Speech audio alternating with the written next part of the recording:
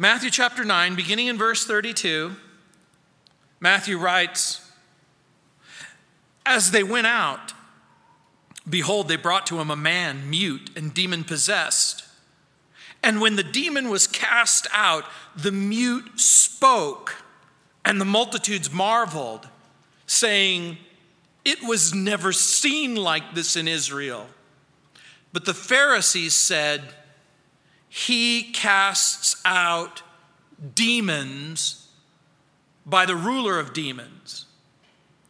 In chapter 9, Matthew continues to highlight the king's ministry of healing. We've seen Jesus heal a paralytic in verses 1 through 8.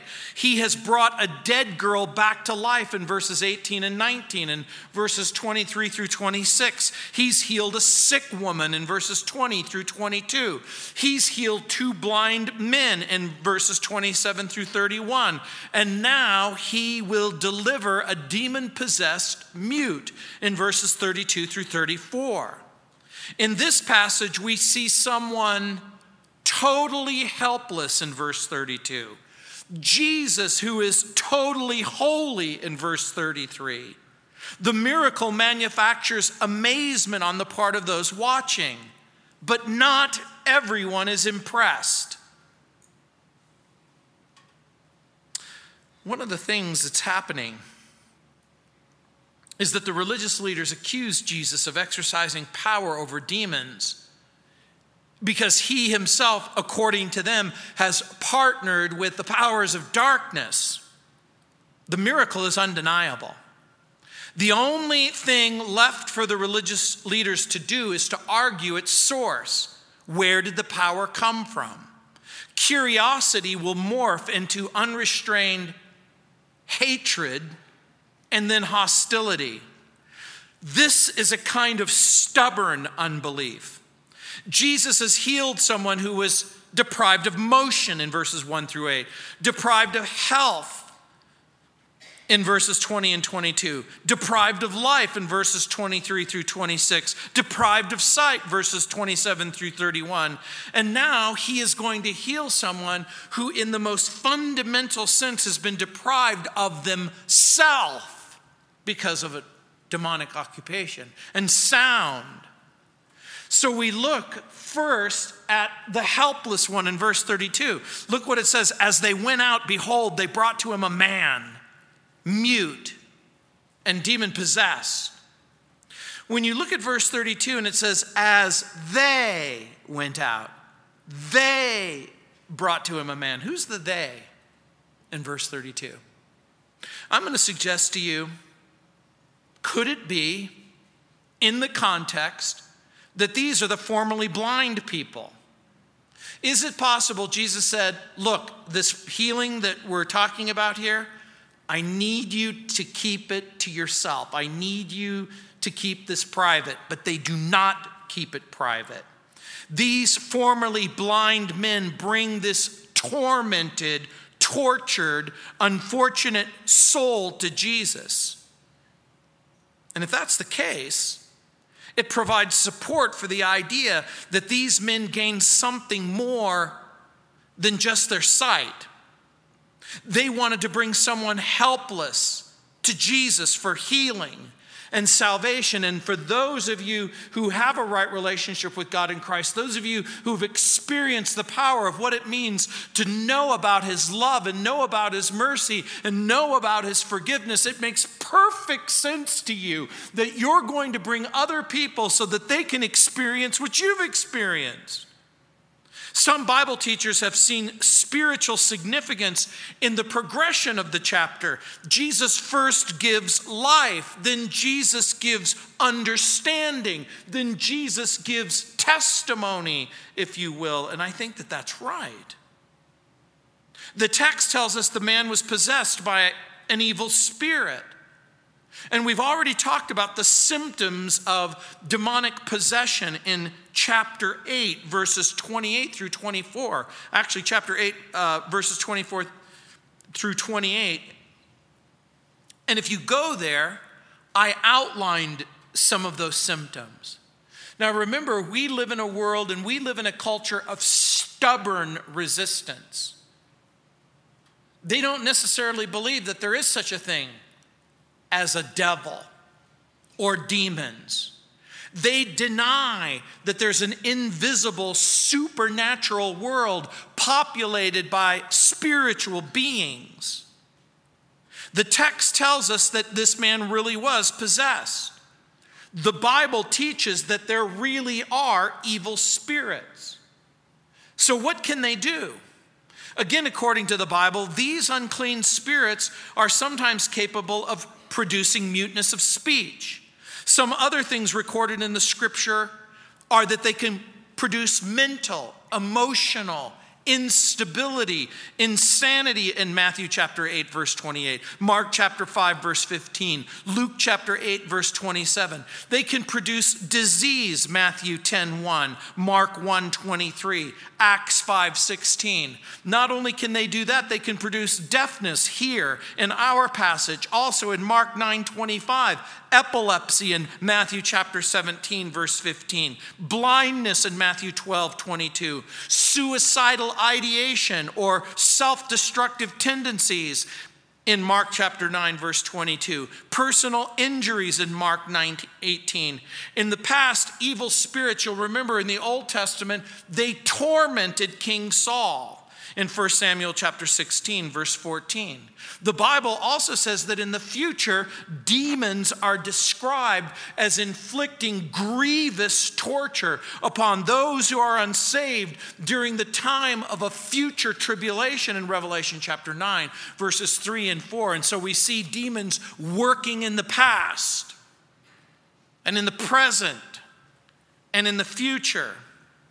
And by the way, we read of only one person, one Old Testament character that God uses in some way to participate in the suppression or the alleviation or even the exorcism of demons. And it's Jesus' very famous father, David. You'll remember David plays praise. You'll remember that David would take his instrument and he would sing of the beauty, the glory, and the majesty of God. And what it would do is it would provide some relief for Saul. Worship does that. Demons oppose the purposes of God. Demons execute Satan's plans. Demons disseminate false doctrine. And by the way, the word translated here, mute, is very interesting. It's the Greek word kaphos. It means both deaf and dumb. Literally, the passage reads, could not talk. The Bible teaches that sometimes spirit beings have the ability to restrain or restrict certain human functions. But make no mistake about it, demons hate human beings. Demons sometimes appear to imprison the soul by imprisoning the senses. And there's no greater imprisonment than the imprisonment that takes place as people are blinded, not just simply physically, but emotionally, intellectually, as they're unable to reason. So we go from this helpless person to the Holy One. And look what it says in verse 33. And when the demon was cast out, literally it means expelled, the mute spoke, and the multitudes marveled, saying, it was never seen like this in Israel. Now, it's interesting, the text doesn't tell us how Jesus cast out the demon. It doesn't use a formula. It doesn't use a word. It doesn't say that he touched him. We're not told. We are told, and look what the text says. The mute spoke. Isn't that interesting? It may not be all that interesting to you, but imagine if we suggested something. Can we imagine what he might have said? Again, for the purist, you might be thinking, Gino, don't go there. You can't say what the text doesn't say. And you would be exactly right. We don't know what he said. we know that he spoke, do you suppose that the restoration of his speech would result in honor to God and praise to God? If God has given you back your voice, don't you suppose you would use it to honor him and praise him? But you would be exactly right. The text doesn't tell us. But we would be absolutely correct in asking a different question, and that is, what has Jesus done for you? Has Jesus given you back your life? Has Jesus given you back your heart? Has he given you back your mind? Has he given you back your marriage? Has he given you back your ability to speak? This last week I was reading about Tim Tebow being cut from the Philadelphia Eagles, and the headlines read, "Outspoken Christian cut." Well, we laugh because of the culture and the world in which we live in. Quiet Christians have at least some acceptance. But if a person decides that they're not going to be a quiet Christian, if they're going to actually speak out, if they're going to open up their mouth and they're going to actually declare what God has done in their life, how he loves them and how he died for them and how he forgives people and he restores families and he reconciles people, that you're seen as outspoken. But I think that the time has come. If ever there was a time in the history of Christianity where you should reject the label quiet Christian and speak. Open up your mouth, because God's given you back your life. He's given you something to say. The miracle generates marvel. Ordinary people are impressed. Regular people start to develop faith. Some people start to believe that Jesus must be a real prophet with real powers from God, that his message must be a message that has been given to him by the God of Israel. Many in the world are willing to heap praise on Jesus, say nice things about Jesus, but they have no intention of personally submitting to him. John MacArthur writes correctly, quote, "Pontius Pilate declared him to be innocent of any wrong, and then a short while later approved of his death sentence. The French philosopher Diderot said Jesus was the unsurpassed, and the great French emperor Napoleon said he was the emperor of love. D.F. Strauss, the liberal German theologian, said Jesus was the highest model of religion. The English philosopher and economist John Stuart Mill called him the guide of humanity. William Lecky, the Irish historian, said he was the highest pattern of virtue. James Martineau, the English theologian and philosopher, called him the divine flower of humanity. The French historian Joseph Renan acknowledged Jesus to be the greatest among the sons of men," unquote. Movie stars, celebrities, politicians are full of lovely sentiments about Jesus, but very few have the courage to express saving faith. We have to open up our mouth. Has Jesus saved you? Did he forgive your sin? Did he wash your heart? Did he cleanse your conscience? Are you saved? Do you really know him? Do you love him?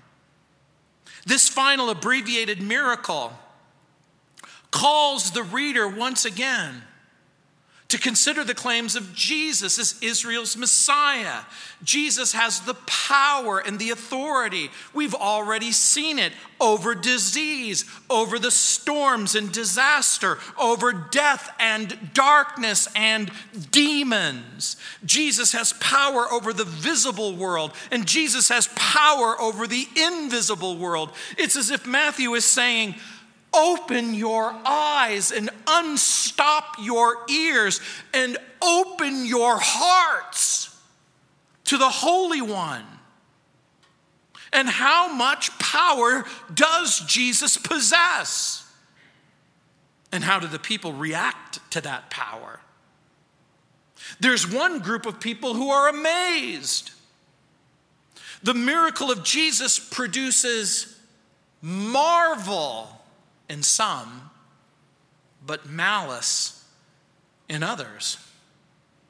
The Bible's record of Jesus' miracles were in part not only to prove his identity, but also to prove his message. The miracles prove his power to save. It also proves his right to rule. And so that's part of the testimony of the New Testament, his power to save you, his right to rule in your life. And I'm going to suggest to you that the miracles would serve another function as well. It would wind up having yet another purpose. It will separate the wheat from the chaff.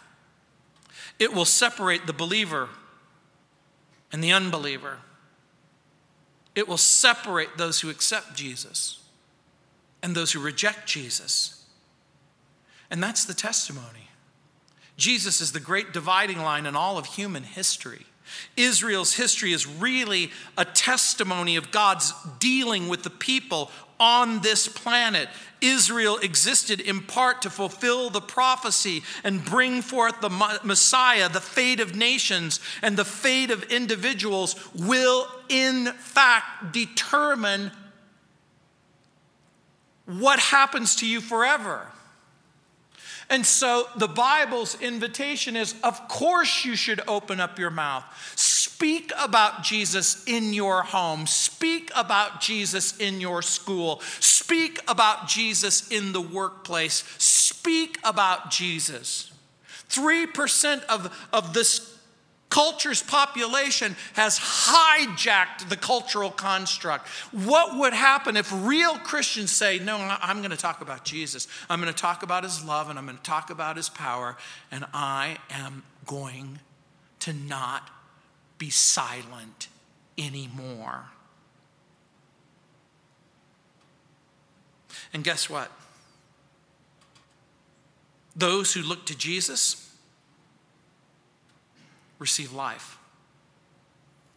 Those who look away from Jesus are still open to demonic suggestion, oppression, perhaps even possession. And so how about you? Maybe you were glad when we went through Matthew chapter 5 and Matthew chapter 6 and Matthew chapter 7. The statements that Jesus made on the Sermon on the Mount, we see his excellent testimony, his great character. But what happens with the confrontational teachings that Jesus will give? What about the Savior who will condemn sin and call people to repentance and demand submission? Do you turn from him? By the way, a lot of people will give Jesus highest praise, quoting his wisdom, acknowledging his divine nature, alluding to his holy perfections. But the moment Jesus speaks, the moment Jesus condemns lying, the moment he condemns the religious hypocrite, the moment that he asks you to take stock if you're killing people and you're an adulterer or you're sexually immoral, the moment that he asks the sinner to turn from their sin and to receive him, not on their terms, but on his terms, what will you do? Can a case be made that the Jesus of the New Testament confronts sin? I think the answer is yes. Invites repentance? I think the answer is yes.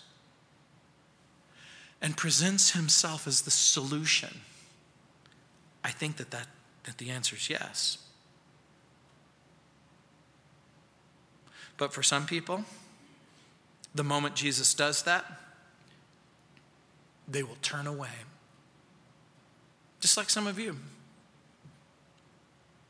You've embraced Jesus, but then the hard time comes and the difficult time comes and the challenging relationship comes. Why must Jesus confront sin in the world? Why does he have to confront the devil? and darkness and demons. Why does Jesus do this? Because God is holy and Jesus is holy, and the word holy is almost completely lost to our culture. And that makes perfect sense to me. It makes perfect sense that we live in a world that doesn't value holiness. It makes perfect sense that at your work or at your school, you're going to be surrounded by people who don't value Jesus and who don't value holiness. The thing that is most distressing to me is that the Christian personally and the people in the church are also willing to do away with holiness. Jerry Bridges says, quote, "To be holy is to be morally blameless. It is to be separated from sin and therefore consecrated to God. The word signifies separation to God and the conduct befitting those who are separated," unquote. Over and over again in our Bible studies, I've repeatedly reminded you that holiness means set apart. And it must mean set apart from sin. And it must mean consecrated to God. Augustine wrote, quote, "Sin is believing the lie that you're self-created, that you're self-dependent, that you're self-sustained," unquote. What's remarkable about that statement is when Augustine lived in the 4th century AD, he makes that statement 1,600 years ago. Martin Luther says sin is essentially a departure from God, unquote. This isn't new news. This isn't something that Gino has made up for a brand new generation. Constantly throughout the history of the church, there has been an invitation to turn from sin and to turn to the Savior. And so why do I bring this up in this context? Because the Bible teaches that Jesus is not simply morally blameless. He isn't simply separated from sin. He isn't simply consecrated to God. He's all of those things, and he's holy. But the religious leaders see it differently. They don't believe that. They don't believe that. And the reason why they don't believe that is because of the accusation. They see it differently. What about the person who says, "I love Jesus"? You need to ask them a separate question. Just a few weeks ago, a lady comes into my office. And she has very, very strange beliefs. Strange beliefs about Jesus and strange beliefs about sin and strange beliefs about salvation. And I asked her, I said, do you love Jesus? And she said, "I absolutely love Jesus." And I asked her if she loved holiness. The reason why this becomes such an important question about loving holiness is because if you say you love Jesus, but you're not willing to turn from your sin, and you're not willing to separate yourself from sin, and you're not willing to distance yourself from sin, your life, your real life, will prove your real answer. For the person who says, "I love Jesus, but I don't like what Jesus has to say about sin," then you put yourself in a very difficult position. It's a position that is going to at least begin to disconnect you and might generate hatred and eventually hostility, because that's exactly what will happen on the part of the religious leaders. Look what it says in verse 34. "But the Pharisees said, 'He casts out demons by the ruler of the demons.'" This is blasphemy. This is the worst kind of blasphemy. The Pharisees don't deny the power. They don't deny the healing. They don't deny the miracles. The religious leaders deny the source of the power.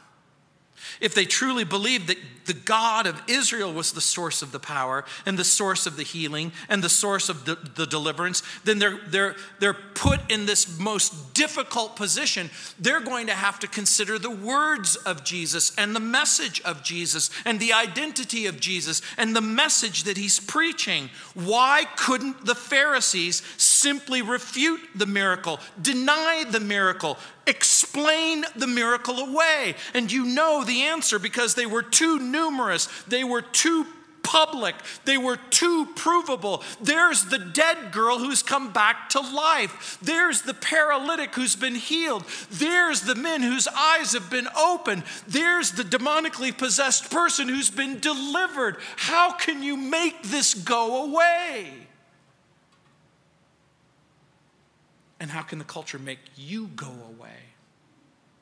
How is it possible that you could possibly keep your mouth shut? How is it possible that when you open your mouth and you say these words, a real Jesus loves me, and a real Jesus died for me, and a real Jesus forgives me, and a real Jesus reconciles me to the Father? And what is the religious leader's accusation? Jesus performs miracles by the power of Satan. By the way, the ruler of demons is only one of several names given to Satan in the Bible. His most common name, adversary. It's used 52 times. Devil, 35 times. He's called the king of death. He's called the ruler of darkness. He's called the deceiver. He's called Apollyon, the destroyer. He is called Beelzebub, the prince of demons. The passage brings out several things that we should consider. The first is the religious leaders, number one, deny that Jesus is holy. This is the conclusion they have to come to. And it's the same conclusion that the popular culture has to come to if they believe what he says in the Bible. How could Jesus be holy if he's controlled by Satan? How could he be holy if he's controlled by Satan and he manipulates demons? It also means that we can't remain neutral about Jesus. We can't just simply say, I'll decide later.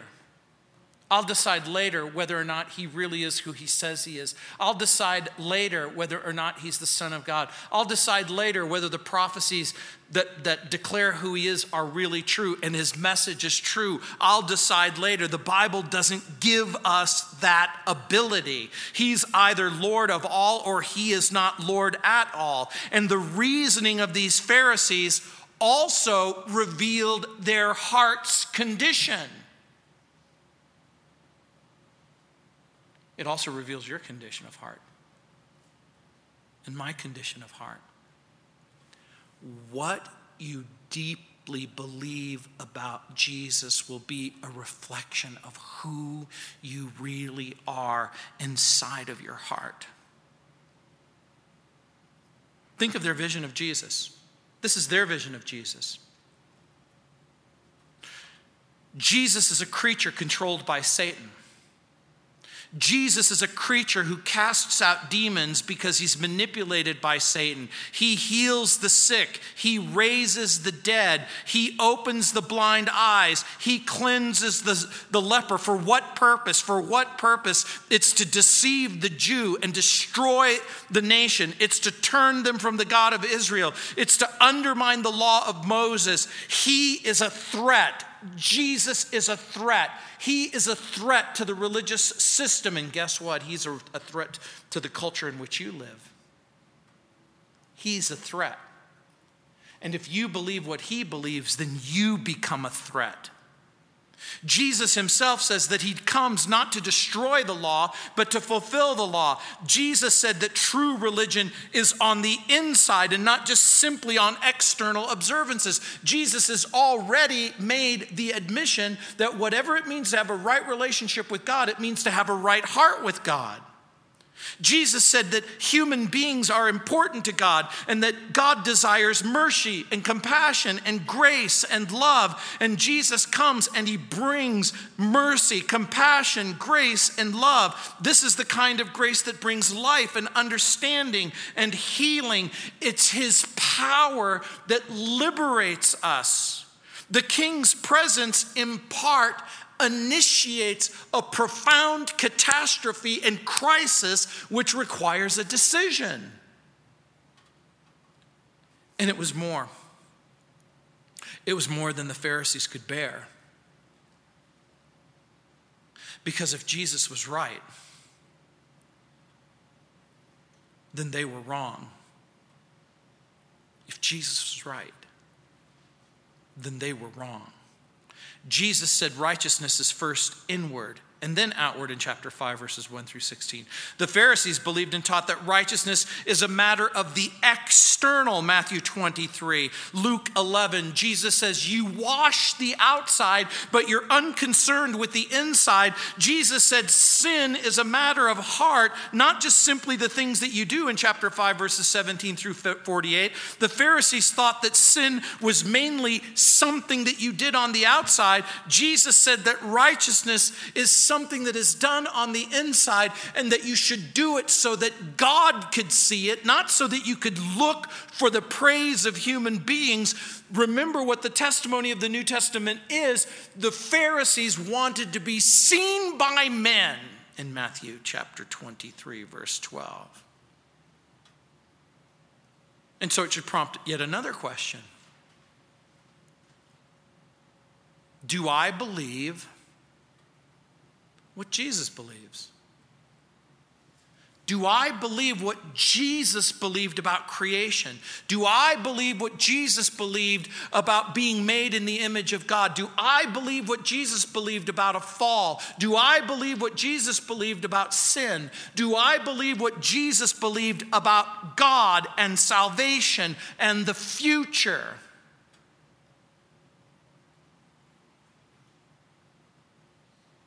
The Pharisees' hatred for Jesus will grow.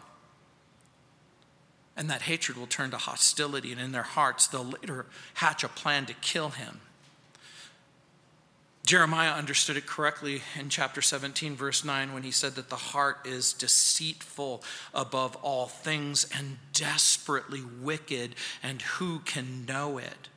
Later in chapter 12, verse 22 through 30, Jesus is going to remind the people that any kingdom divided against itself is laid waste, and any city or house divided against itself shall not stand. And if Satan casts out Satan, he's divided against himself. How then shall his kingdom stand? Jesus describes blasphemy against the Spirit in verse 31 and says it won't be forgiven him either in this age or in the age to come in chapter 12, verse 32. This blasphemy against the Spirit consisted in attributing or ascribing to Satan the work of the Holy Spirit.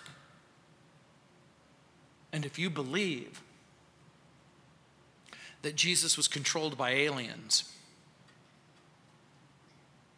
or some invisible, extraterrestrial, supernatural power that isn't rooted and grounded in the self-existent God of the universe. And so the only way that we can adequately explain Jesus is through some other method other than what he says about himself, then the chances are minimum we're deceived and maximum we're playing a very dangerous game. So here's the big question. Was Jesus controlled by Satan or the Holy Spirit? It's a fairly easy question. Were the religious leaders controlled by Satan or by the Holy Spirit? Let's do just a quick investigation. Satan targets the mind. His weapon, lies. His purpose, to make us ignorant of God's will. What is our defense? The inspired, inerrant, sufficient Word of God. Satan targets our bodies. His weapon, suffering. His purpose, to make us impatient with God's will. Our defense, the imparted grace of God. Satan targets the heart and the conscience. His weapon, accusation. His purpose, indictment or prosecution by God's will. Our defense, the intercession of the Son of God in heaven. Satan's target, your will. His weapon, pride. His purpose, to make us walk away or become independent of God's will. Our defense, the Holy Spirit living inside of us. So who's the one who's actually controlled by Satan? When the Pharisees invite us to believe lies, who's the one who's submitted to the Father? Who's the one who's controlled by the Spirit? Does the charge even make sense on any level? Will the people believe the Pharisees' explanation? Did these Pharisees themselves even believe the accusation themselves? I want you to think about this for just a minute. Think of the darkness. Think of the hardness of heart. Think of the blindness. Think of the anger which would prompt such a statement. How is it even possible to sustain that kind of unbelief? And how far will the unregenerate heart, the proud heart, go to protect itself against Jesus? Jesus has opened the blind eye. Jesus has opened the deaf ear.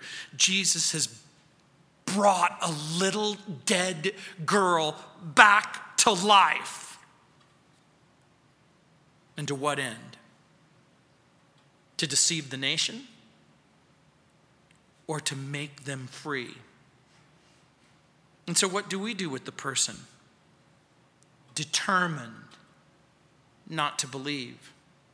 Some of you have a husband like that, or a wife like that, a mother or a father like that, a professor like that, a boss like that. You live in a world where the person is determined not to believe. What do you do with the person who's sold out to darkness, oblivious to the light? Make no mistake about it. The person who praises Jesus and then rejects him and ignores him and disobeys him is just as doomed as the person who makes the accusation that Jesus is in league with the devil. John MacArthur rightly states, quote, any response to Jesus but the response of faith amounts to rejection and results in damnation. The king has power to bring the dead heart back to life. The king has power to give sight and to give speech. But the heart of the religious leaders remains dead. Their eyes blind. Their ears closed. The man in our story, liberated from demons. The religious leaders, controlled by demons. Martin Luther wrote a beloved hymn. Many of you are familiar with it. It's called "A Mighty Fortress Is Our God." The hymn reminds us, quote, and though this world with devils filled should threaten to undo us, we will not fear, for God hath willed his truth to triumph through us. The prince of darkness grim, we tremble not for him. His rage we can endure, for lo, his doom is sure. One little word shall fell him. That little word that Luther alludes to is the word of God. It's the word of Jesus. It's the word spoken by Jesus. Satan's weapons, lies, suffering, pride, accusation. The purpose, for us to remain ignorant of God's will, to remain impatient with God's will, to act independent of God's will, to stand condemned by God's will. And what is God's will? It's that you turn from your sin. It's that you turn to the Savior. It's that you walk away from the darkness and the blindness and the emptiness, and that you receive Jesus. Our defense, the inspired Word of God, the imparted grace of God, the indwelling of the Spirit of God, the intercession of Jesus in heaven for us. And what of our mind? And what of our heart? And what of our life? Thomas Adams writes, quote, "Our mind is where our pleasure is. Our heart is where our treasure is. Our love is where our life is. But all of these, our pleasure, treasure, and life, are reposed in Jesus Christ." Is that true of you? Is that where your pleasure lies? Is that where your treasure lies? Then it's time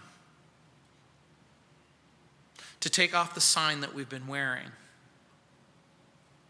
Quiet Christian. It's to put on a new sign. It's one that says, outspoken Christian. He opens up your eyes. He opens up your heart. Here, he opens up his mouth. Doesn't it make perfect sense that we should open up ours? Let's pray. Heavenly Father,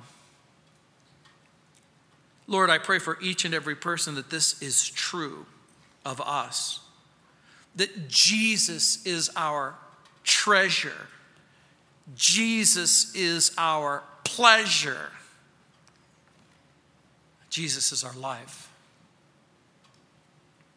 The Jesus who loves us, who died for us, who rose from the dead, who washes, cleanses, forgives, and reconciles.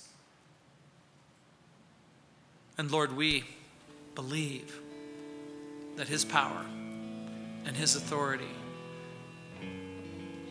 then and now can change a life. When Jesus opens up our mind, cleanses our heart, and gives us the ability to speak, Lord, we pray that that's exactly what we would do. In Jesus' name. And all the saints said, let's stand.